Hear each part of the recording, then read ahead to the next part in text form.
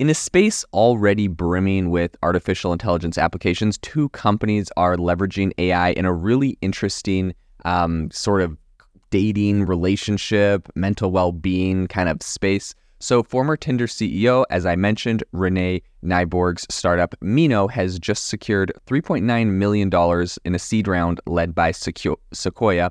And the idea behind her startup is to fight loneliness through an AI-powered chatbot. Now, it's going to be interesting to see, what exactly that means. A lot of AI-powered chatbots, but we're going to dive into that.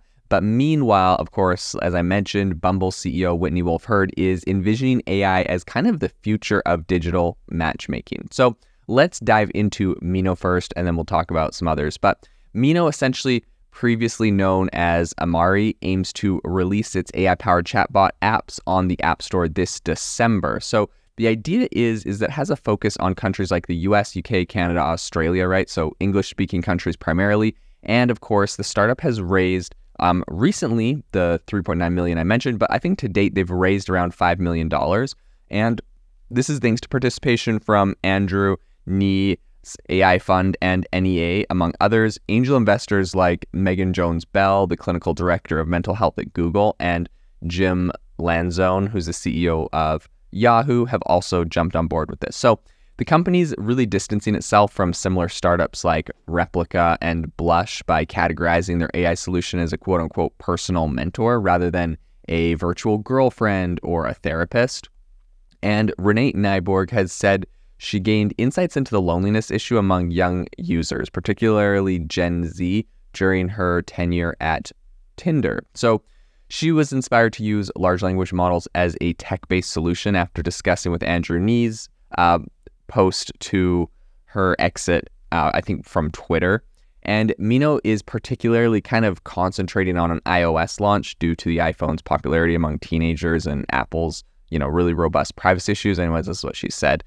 In my opinion, as someone who uses an Android, I don't know. I always think it's funny. Also, I guess my insight into this, because I also have different, chat bots and things on iOS and Android.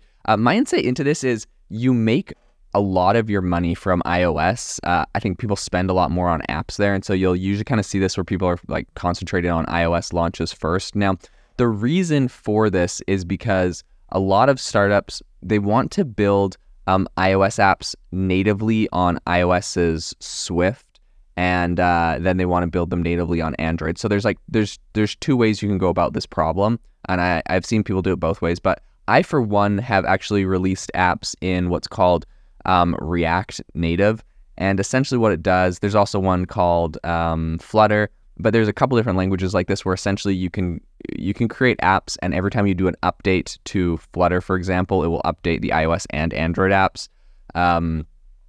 So that's the option I've went for. I've seen a lot of people that just do essentially they'll just do a native iOS app. The problem with doing just a native iOS app is then you have to essentially start from scratch when you build your Android app. And anytime you want to make an update to one or the other, you have to have a team working on them completely separate. So that's kind of the benefit of other tools like React Native or, Flutter and some other ones. So in any case, they're going to just do the iOS app because it's probably going to make them a little bit more money. And I think that the startup is offering a 12-month premium service to early users who sign up before January 31st, 2024. So as Mino gears up to cater to Gen Z, it's aware of the challenges. I think AI chatbots like Snaps have faced criticism for inappropriate behaviors, requiring the rollout of user safeguarding tools. So Mino addressed these issues with a complex proprietary conversation system trained on multiple models. Although details are not very clear on what exactly this means, Mino has said that there are additional guardrails for self-harm and suicide prevention. So looking over to a little bit more of the dating side, Bumble's AI-infused future is definitely what's got headlines this week. So Whitney Wolfe Herd, CEO of Bumble, also has some pretty big visions for AI in the dating space. She believes that the technology is going to improve online dating experiences, has been using AI-driven algorithms for matching users on Bumbles for years, right? This is something we hear a lot of the time. Like AI algorithms have been used in virtually everything online. So A lot of companies that have been doing this for a long time think it's funny when everyone's making a big deal about AI and, they've been doing it forever.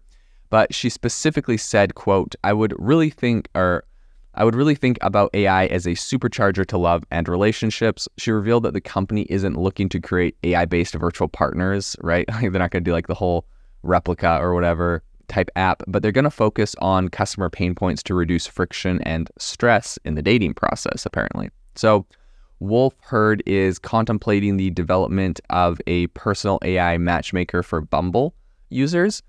And this would involve a highly personalized process where the AI matchmaker would gather some comprehensive data about users' preferences and life goals to better match them with potential partners. This is not just about, swiping left or right. It's about using AI to essentially facilitate deeper connections. So, essentially we're bringing back arranged marriages in the modern day, but just with AI now.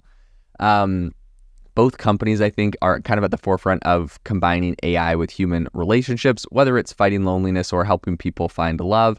I think they are leveraging AI to address fundamental human needs.